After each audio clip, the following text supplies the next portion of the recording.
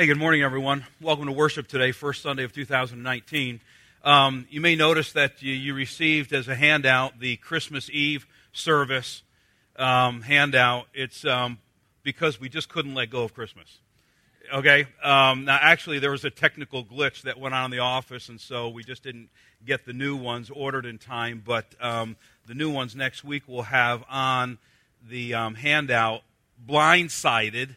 That's the name of the new sermon series that we're going to be looking at through January and part of February.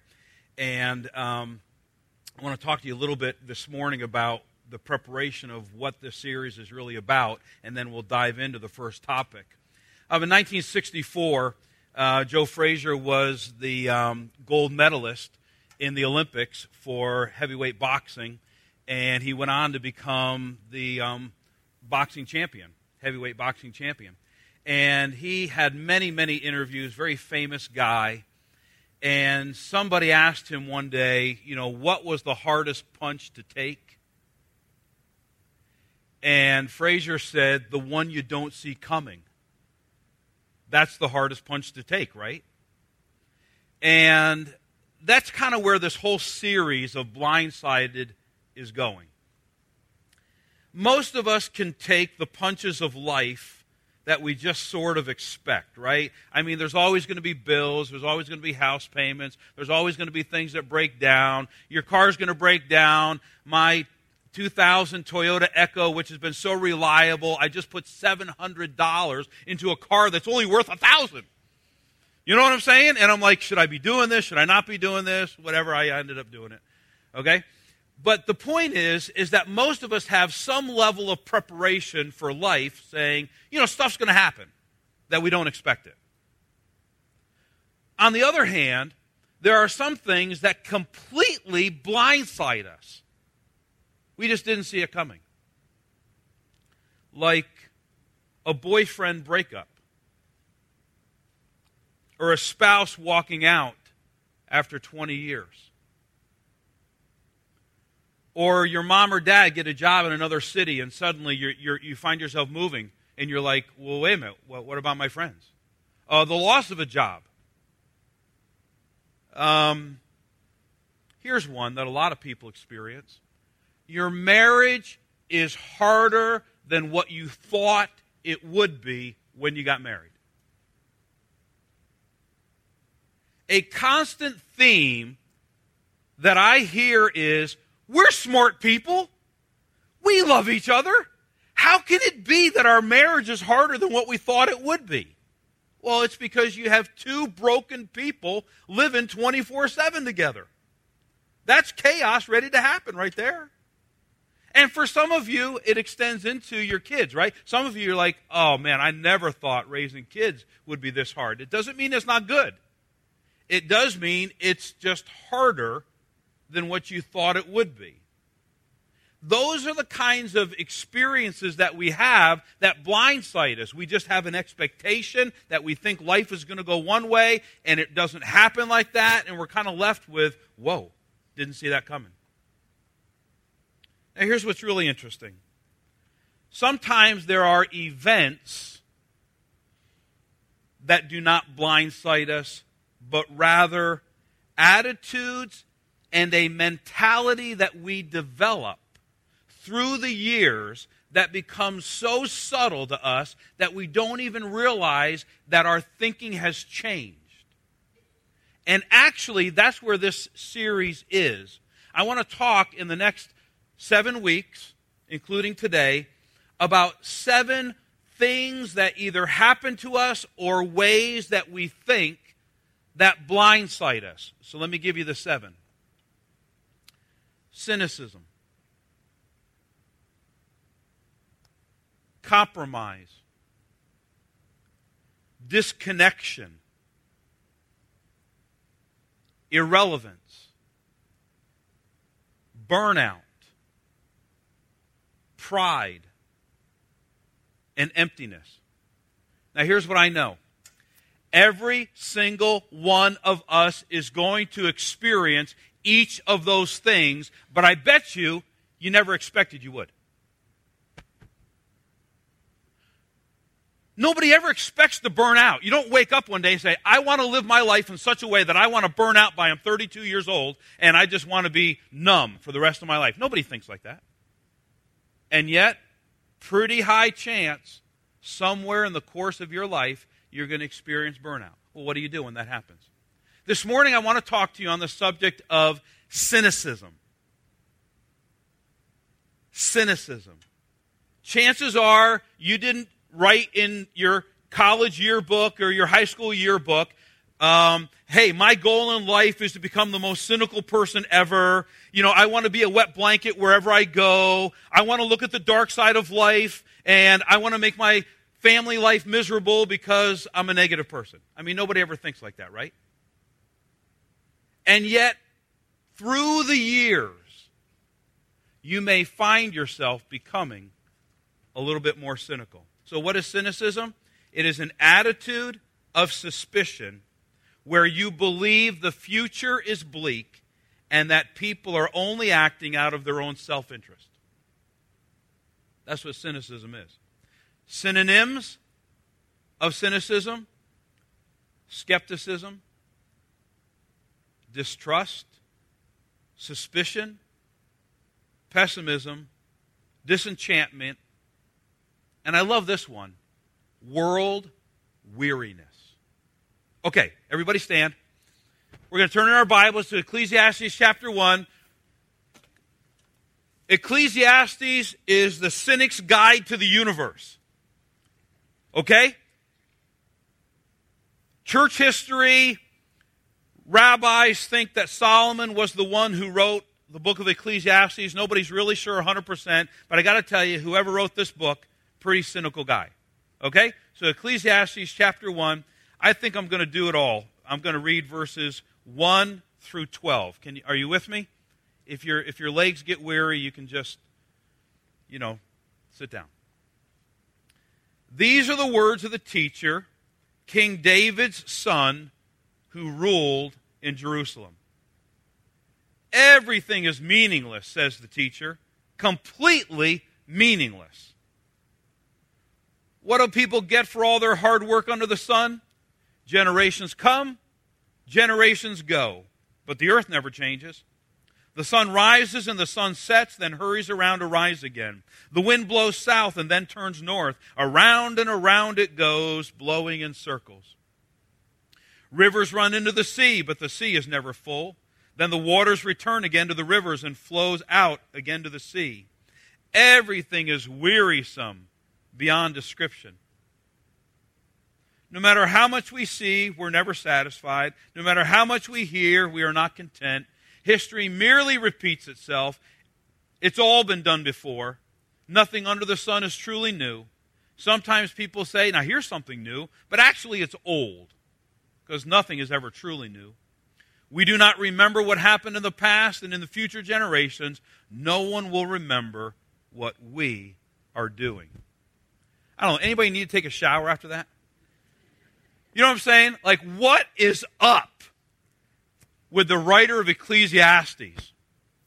Let's bow our heads. Father, I have never, ever heard a sermon on this topic. I've never heard it preached. I've never preached it before. Ever. But I think we are living in an age when cynicism is on the rise.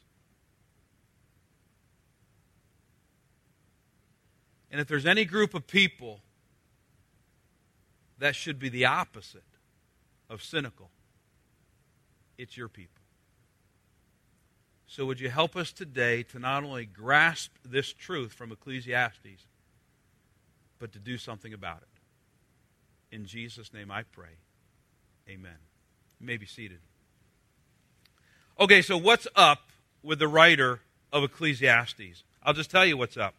You're hearing the heart of a man who has grown cynical, negative, and hopeless for the future.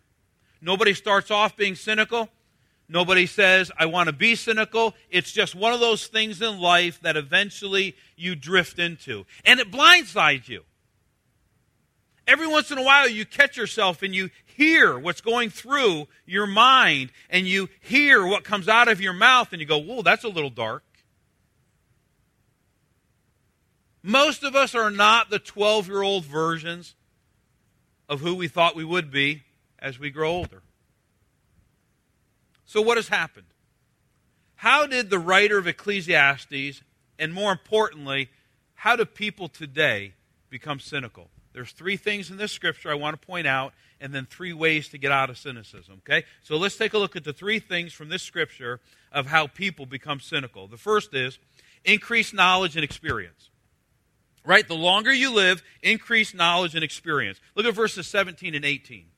So I set out to learn everything from wisdom to madness and folly. But I learned firsthand that pursuing all this is like the chasing of the wind. The greater my wisdom, the greater my grief. Listen to this. To increase knowledge only increases sorrow. You would think that the more you know, the happier you'd be.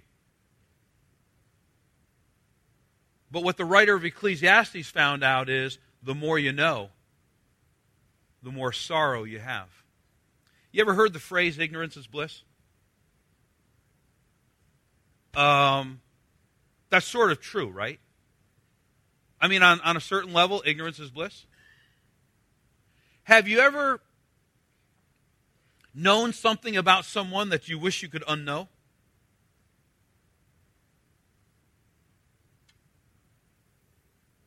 You had a piece of data that you didn't have before, and now that you know it, it's stuck in your brain. And every time you see this person, you're like, oh, man. Some of you and me have watched wonderful, godly people give in to temptation and fall. And it has so rocked our world that we have said to ourselves, is anybody really righteous? Christianity Today just published an article on how pastors are the 7th most respected profession. We are at the lowest level in the history of Gallup. And it's primarily because of the sex scandals in the Catholic Church, and even within the Protestant Church, some sex scandals that have come up recently. And I say to myself, man, it's no wonder people have a problem with the church sometimes, right? Some of you know the profound pain of divorce, and it's left you feeling, is there anybody really safe that I can entrust my heart to?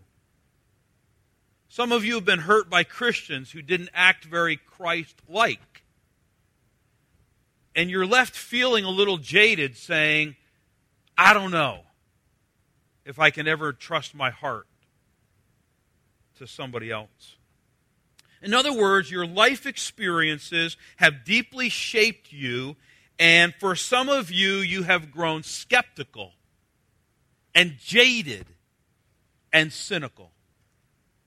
That's the first way that people become cynical. Increased knowledge and experience. Number 2, being wounded, hurt, or disappointed. Verse 11, we don't remember what's happened in the past, and in future generations, no one will remember what we are doing now. Can you feel the disappointment in the writer of Ecclesiastes when he says this?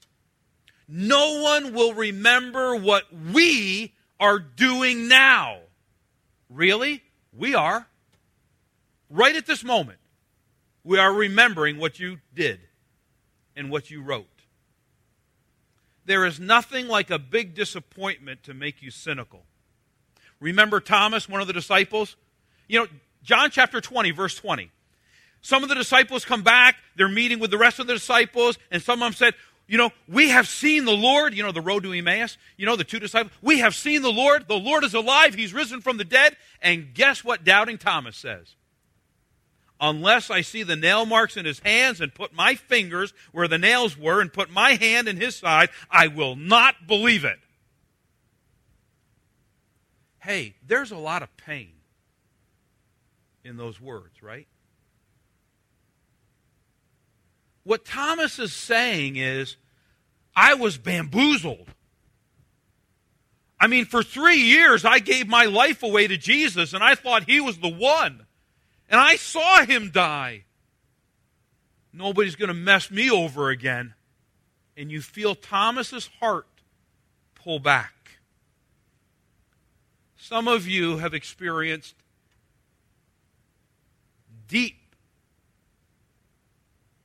disappointment and deep pain and deep woundedness.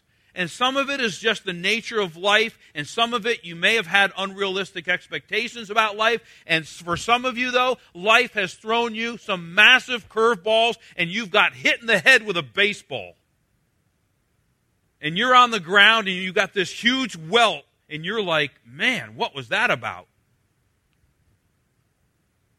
And you take a step back, and you say, I don't know. I'm never putting myself out there again. Ironically, the people that are most likely to be cynical are former optimists and idealists. Those who started out with the most hope about the future. And then life happened. For many people who have grown cynical, actually there's a little boy or a little girl on the inside that just wanted to love and just wanted to be loved, just wanted to do the right thing in life, and life has hit them so hard. Now they're like, I don't know. Whatever. Can you hear the cynicism in the phrase, whatever? I don't care. 3, generalizing. Applying one situation to all situations, verses 9 and 10. History merely repeats itself. It has all been done before. Nothing under the sun is truly new. Sometimes people say, here is something new, but actually it is old. Nothing is ever truly new. You hear my exaggeration? All. Nothing. Truly ever. Solomon's experience taught him to make sweeping generalizations, to apply to all situations one situation that happened to him. With age and experience, we become good at seeing patterns, right? I mean, the older you get, the more you begin to see, well, there's certain types of people in life, and you can pretty much see how things are going to be played out. And, there's something positive about that unless you have a cynical spirit. Because if you have a cynical spirit, you end up becoming this wet blanket wherever you go, saying, I knew that happened. I knew it was coming. I knew they wouldn't step up. I knew he'd say that. A woman is deeply hurt by a few men that she has trusted. So she generalizes and believes that all men are untrustworthy. You are stabbed in the back by your best friend. It is so painful that you generalize and decide that you don't need friends anymore. And so you just kind of go through life being nice, but never letting anybody in. You were hurt by a church some years back, so you generalize and decide that all churches are filled with hypocrites, and you stop going. And the list goes on and on and on. Now, some of you may be thinking, okay, so I'm a little jaded, I'm a little cynical, so what? What's the big deal about that? Well, it's a big deal for 2 reasons. The first is, have you noticed that as you get older, you become a concentrated version of what you were? Little heads up there. Just telling you. Okay? What does this mean? That means the things that you struggle with in your 20s, 30s, 40s, even maybe your 50s, if you're not careful and you don't deal with these things, You become the concentrated version of yourself in your 70s, 80s, and 90s. If you're a worrier in your 20s and 30s, oh man. Your 70s, 80s, and 90s, big problem. You got a problem with greed, you're a little too money focused in your 20s, 30s, and 40s, guess what? You'll live your life in fear in your 70s, 80s, and 90s. You'll never have enough. I become the concentrated version of ourselves. And so, think about this. If you don't deal with the issue of cynicism now, very few people in their 70s, 80s, and 90s, very, very few people are balanced. You either become super sweet, kind, and loving, or you become difficult, jaded, cynical. And you're going to have to make a decision, because the way you live right now is the more concentrated version of who you will be. There's a second reason why we ought to take this subject seriously, and that is you cannot become the kind of Christ follower you want to be and Christ wants you to be and still be cynical. It's impossible. In order for you to be Christ-like, you have to believe in people. And you have to think the best of people. And you can't do that if you're skeptical. Okay? So, let's turn a corner. How do you overcome cynicism? 3 things. There's 3 causes of cynicism. There's probably a lot more, but the writer of Ecclesiastes, whether he meant to or not, opened up his soul to us. And we see in his heart where he was. There's 3 ways to get out of it. The first is, you got to treat it for what it is. Sin. 1 John 1:9 is the bar of soap of cleansing verse in the Bible. If we confess our sins to him, he is faithful and just to forgive us our sins and to cleanse us from all wickedness. You know what wickedness is in the Bible? Some of you remember, I gave the definition of wickedness like 3 months ago in a sermon. I always thought the definition of wickedness in the Bible was like really big sins. You know, murder, rape, embezzlement. You know what the definition of wickedness is in the Bible? Forgetting God. Leaving God out of the equation. That is profoundly wicked in the sight of God. It is not God's will for you or me to be cynical, jaded, or negative. Because Christians are called to be the most hope-filled, faith-filled, positive people on the planet, regardless of your personality. There's got to be somebody sitting here thinking, well, I don't know, I'm melancholy people. You know, they're just kind of like deeply feeling people, and they kind of look on the dark side of life. You know, I get that, I understand, but you're going to have to take your melancholy personality, and you're still going to have to turn it around and say, I've got to be a positive person in the middle of all this. The reason why it's a sin is because we have the most reason to be joyful and optimistic of anyone because of who Jesus is, what Jesus has done for us, and where we're going. Cynicism, fundamentally, is a heart issue. And it means that you and I, if we yield to cynicism, have not guarded our hearts, and we've allowed Satan to get a foothold in our lives. Your heart must be cleansed by the power of the Holy Spirit. And the only way that that happens is to not justify it, not rationalize it, just call it for what it is and say, it's a sin. And I repent of my cynical heart, just like I would repent of anything else. Number 2, I love this one. Become a child. Matthew 18:2-4, Jesus called a little child to him and put the child among them. Then he said, I tell you the truth, unless you turn from your sins and become like little children, you will never get into the kingdom of heaven. So anyone who becomes as humble as this little child is the greatest in the kingdom of heaven. Have you noticed that children do not have a cynical bone in their body? They are filled with wonder, curiosity, and innocence. They ask a lot of why questions, and they ask a lot of why not questions. They dream. They are open. They inherently trust. Children need to be taught not to trust. They do not overcomplicate life. Our oldest daughter, when she was living at home, she must have been 11, 12 years old.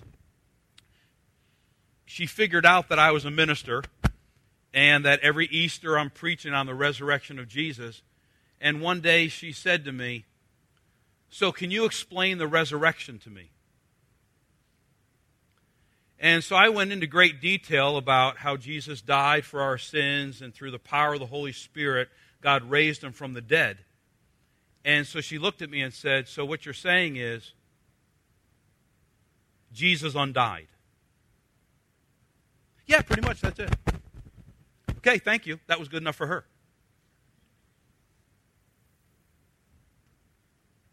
This is what Jesus is getting at in these verses about becoming like a little child. He's saying this: spend more time thinking. Kids spend a lot of time thinking. That's why they ask so many why and why not questions. So if you were to come to our house right now, up on our granite countertop are 2 large jars, each filled with vinegar, with 2 eggs in them. And for the past 48 hours, because our grandson Noah is with us, he's 7 years old, and so he's sitting with Mimi today somewhere. Did you know that we're doing, well, Mimi loves to do experiments with the kids, and so we have these 2 eggs that are sitting in vinegar for the last 48 hours, and did you know that vinegar eats away at the shell of an egg, and it turns completely clear, translucent, while at the same time, vinegar turns the white of the egg into a little bit of a harder surface. So that basically, after 48 hours or 72 hours, you can take an egg out of the vinegar that it's been sitting in, and you can basically bounce it. Well, I think that's the coolest thing. I didn't know that. But you know, that's Mimi, right? And so Noah, he's been with us all weekend, so we just keep looking. Is it turning yet? We love that. The older we get, the less curious we become. And the mark of a growing person is the mark of asking more questions and, frankly, having less answers. You always know that you're talking to a cynical person when they have an answer for everything. That means they haven't been thinking. 2, to be like a little child means don't overcomplicate your walk with Jesus. He loves you, you love him, you'll figure it out. Stop trying to overcomplicate things. You got your entire life to figure out spiritual disciplines and figure out what it means to have your devotions and develop a deep prayer life and how to have, Christ really create his life inside of you and you to be more Christ-like. You got your entire life. Satan drives, the Spirit leads. Satan drives, the Spirit leads. Stop trying to overcomplicate things. You love Jesus, he loves you. You've got a whole lifetime to figure it out. And oh, by the way, you have all of eternity to try to figure it out. Here's what it really means to be more childlike. To be more trusting of people and God. Will people hurt you? Will people let you down? Absolutely. Will your spouse let you down? Absolutely. Will people at work let you down? Absolutely. Will people in the church let you down? Absolutely. You know what the church is, right? The church is a bunch of imperfect people who are following a perfect Savior. And we're all just trying to figure it out. And we are the redeemed. We are called saints in the Bible. But the reality is that we're all wounded and we're all broken. And here is the mind-blowing thought. We walk around saying, oh, I hope nobody hurts me. Do you realize you're hurting people?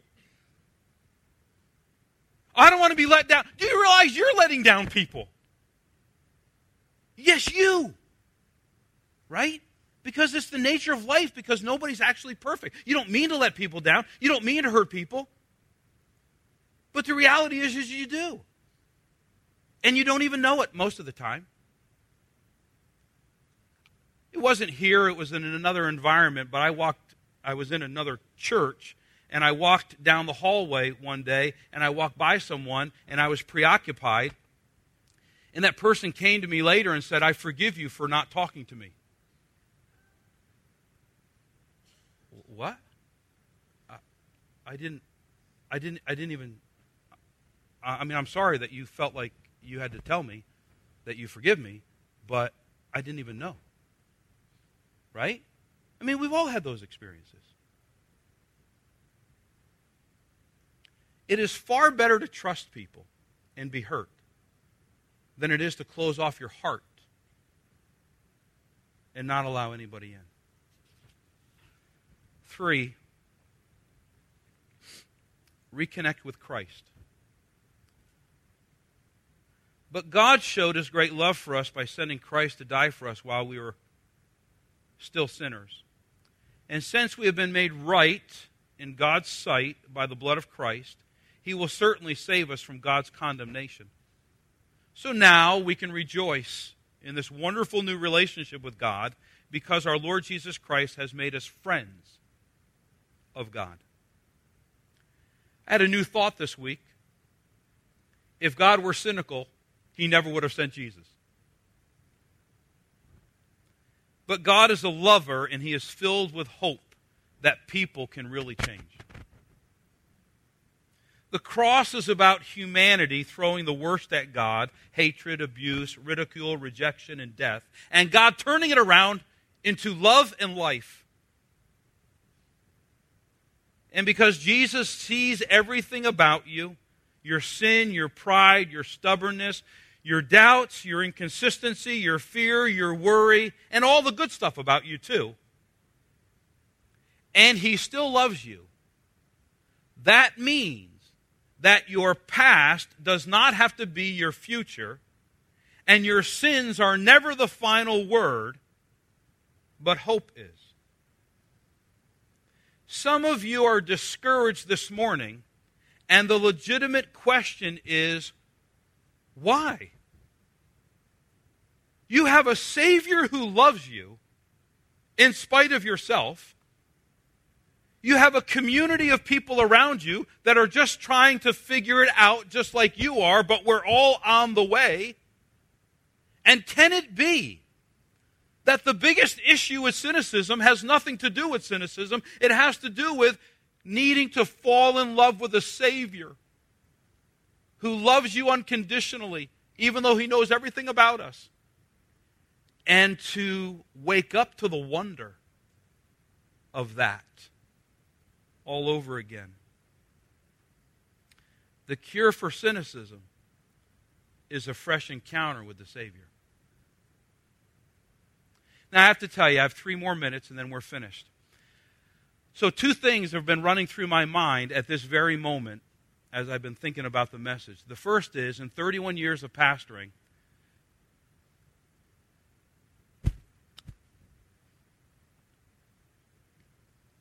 this is the message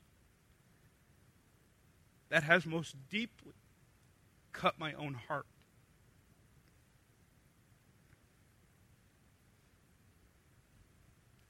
I mean, I preach lots of messages, and to be honest with you, I'm not sure I've ever done this here, but sometimes I preach the message and then had to go to the altar when I've given an altar call.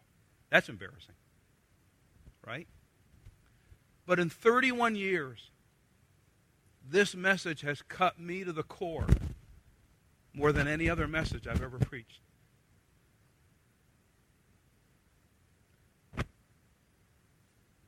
I'm not really sure why.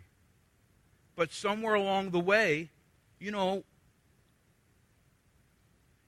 just begin to prejudge people. This will probably happen.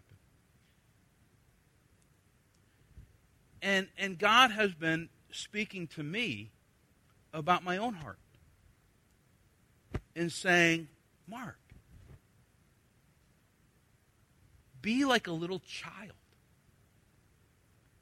in the way that you interact with people. Be less judgmental. Be more accepting. Be more forgiving. Be more open. Be more transparent. And I know I just have to figure that out myself, to be honest with you. But here's what I really think. I think if this is something that the Holy Spirit has been speaking to me about, I think that the Holy Spirit is speaking to some of you about that too. Just by the nature of life, through life experience, through the bumps and bruises of life, there's a tendency to just take a step back and to go, yeah, whatever. And to close off little bits of your heart. You can't be all that God wants you to be by closing off little parts of your heart. Because eventually, your whole heart ends up being closed off. So then, the second thing I've been thinking is, how do you close a service like this? I mean, all the cynical people, please stand up and come forward. You know what I'm saying? Like, all those who have bitter hearts, I don't have a bitter heart, but you know what I'm saying? I mean, all those who this message has struck, stand up because we'd like to shame you and pray over you at the same time. I mean, who does that, right? So I'm kind of left with, I'm not exactly sure how to end this message other than to say, I just know I'm in need of this. And I think that sometimes the messages that preachers preach that make the most impact on them are really messages that people need to hear more than anything else. So I'm going to ask you to stand. I'm not calling you out. Okay? Don't get skeptical. Don't go negative. But if this topic has stirred something in your heart, and you know that your heart has grown cynical or jaded, one of the things you're going to have to ask is, how did it get there? Is it through a deep wound? Is it through a deep disappointment? Is it because of the life experiences, unrealistic expectations? Why did you get here? And then the second thing you need to do is to just say, okay, I'm just calling it for what it is. It is not the pathway of Christ-likeness. I can't be a growing Christian and have a cynical heart at the same time. It's impossible. And just repent of it, and then try to figure out along the way how you can become more like a child. Some of you are more interested in how not being taken advantage of than becoming like a little child. Stop. You will be taken advantage of. I'm not saying you open up your heart to everybody the same way you do. I'm just saying you need some wisdom and discernment along the way to figure that out. Okay? But the Holy Spirit will help you. But if in your heart you know you're a little jaded or a little cynical, this is your moment to just go, God, I don't know how I got here, but I'm stopping it. And I don't want to be blindsided by this anymore. I'm going to make 2019 the year I actually become more like a little child and connect with you on a deeper level. Let's bow our heads together. I'm going to give you about 20, 30 seconds to just talk to the Lord.